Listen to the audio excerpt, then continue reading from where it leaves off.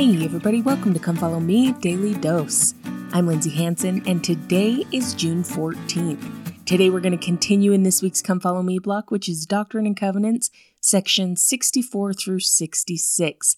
And before we jump into anything that's found in those sections, I wanted to read one of my favorite scriptures found in Doctrine and Covenants, section 93, because I think it's going to tie two principles together perfectly. Section 93, verse 20 says, "For if you keep my commandments, you shall receive of his fullness, and be glorified in me as I am in the Father. Therefore I say unto you, you shall receive grace for grace." Now yesterday, Doctrine and Covenants 64, verses 2 through 4, we talked about the grace and the forgiveness and the mercy that our Savior wants to extend to us. We talked about how he is compassionate, forgiving, and merciful, and how desperately we need those attributes of the Savior, how desperately we need his atonement to become better every single day, and his atonement for those areas that we fall short. It's only through his compassion, grace, mercy, and forgiveness that we can overcome the world and become the people that our Father in heaven would have us be, and obtain all the things that he would have us obtain. However, there is a flip side to that. As we desire and crave that grace from our Savior, we are also expected to extend that grace to our fellow man. Starting in verse 8, the Lord says, "Wherefore I say unto you, that ye ought to forgive one another. For he that forgiveth not his brother his trespasses standeth condemned before the Lord, and there remaineth in him the greater sin. I, the Lord, will forgive whom I will forgive, but of you it is required to forgive all men. And ye ought to say in your hearts, Let God judge between me and thee, and reward thee according to thy deeds." Now, are you seeing how this verse in section 93 connects our principle yesterday of the grace that our Savior offers us with what he is teaching us next in these verses? Not only is the Savior desiring to offer us grace, he's also requiring that we extend grace. And in section 93, he teaches us that we receive grace according to the grace that we extend to others. It's interesting, in verse 9 here in section 64, it says that these disciples of old decided not to forgive one another, and then it said, "For there remaineth in him the greater sin." So our inability to forgive our brother is worse than whatever our brother did to us. Now, sometimes that doesn't make a lot of sense. Why would my lack of forgiveness be worse than a sin that someone else committed? And there are a couple of reasons for this. First of all, it reminds me of the teaching of the mote and the beam. Now, a mote is a tiny sliver and a beam is a huge log. Now, obviously, we're not going to walk around with a beam in our eyes, but what the Savior's trying to teach us here is about perspective and about closeness to us. For example, our thumb is smaller than the moon, but we can cover up the moon with our thumb because our thumb is close to us. And because it's so near to us, it appears bigger than the moon. When we choose not to forgive, it doesn't matter what the other person did, because the lack of forgiveness is so close to us, it automatically is bigger than whatever someone did to us. And it's more important than whatever someone did to us because it's personal. It's about us and our salvation. And that's what we need to be worried about. Not what someone else did, but what we are doing and our own choices. And so that's one reason why our lack of forgiveness is a bigger sin than what someone else did to us. But the second reason is when we refuse to forgive someone else their trespasses, when we refuse to forgive someone else of things that they did wrong, in essence, we are denying the atonement of Jesus Christ for that person. We want the atonement of Jesus Christ to be active in our lives.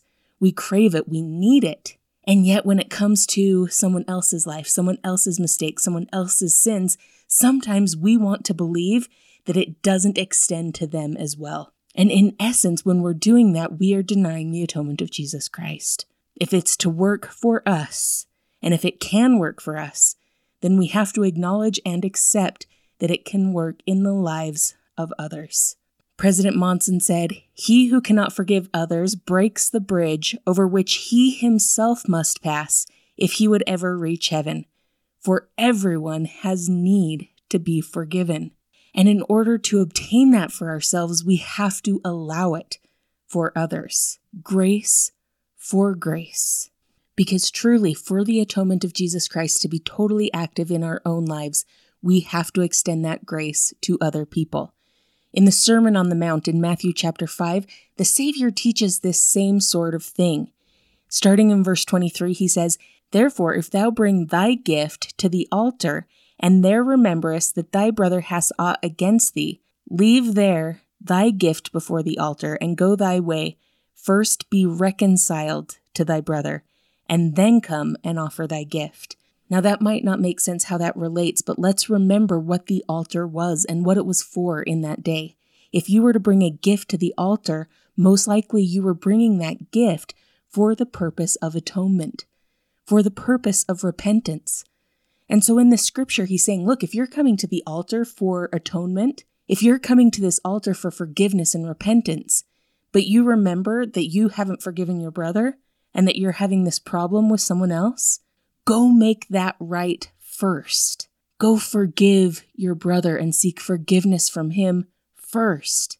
And then you can come to the altar. Then you can seek atonement. Then you can seek repentance and forgiveness.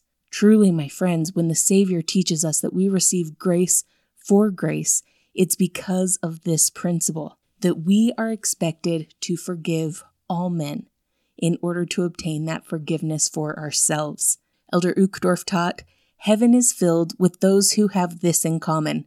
They are forgiven and they forgive." We need both things in our lives. We desperately need forgiveness. We desperately need the atonement of Jesus Christ. But we also need the other side of that coin, which is to forgive other people, allow them to make mistakes, and to have access to that same forgiveness and the same atonement that we constantly seek. And then in verses 10 and 11, "I, the Lord, will forgive whom I will forgive, but of you it is required to forgive all men. And ye ought to say in your hearts, Let God judge between me and thee, and reward thee according to thy deeds." Now, when it comes to our Father in heaven's forgiveness, when it comes to the atonement of Jesus Christ being activated in our lives, there are certain steps we need to take. There's repentance that needs to be had. And so when the Lord says, "I will forgive whom I will forgive," that's on the merits of true repentance. However, I love that it tells us that of us, it's required to forgive everyone. There are no steps that are given for us to extend our forgiveness. There's no standard that has to be met before we extend forgiveness. Rather, those steps, those standards are to receive forgiveness from our Father in heaven, but you and I are expected to extend that forgiveness freely and openly to our fellow men. And then in verse 11, it teaches what I absolutely love, and that is ultimately that our Father in heaven is the judge. It's up to him to judge between me and thee. It's up to him to make that ultimate judgment. It's not on me. It's not my place. So we turn that over to him and let him be the judge. And that allows us to let go and to just forgive and love. Elder Uchtdorf also said, "Brothers and sisters, there is enough heartache and sorrow in this life without our adding to it through our own stubbornness, bitterness, and resentment. We are not perfect. The people around us are not perfect. People do things that annoy, disappoint, and anger. In this mortal life, it will always be that way. Nevertheless, we must let go of our grievances.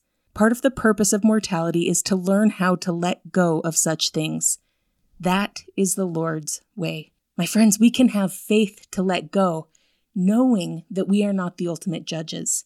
We can have faith to let go, knowing that that person's salvation is between them and the Lord and has nothing to do with us.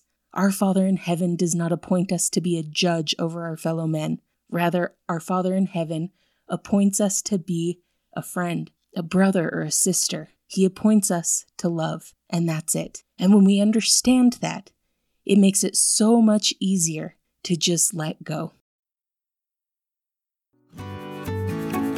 Thank you so much for listening today. If you're enjoying this podcast, make sure to follow us on social media, subscribe, like, comment, or share.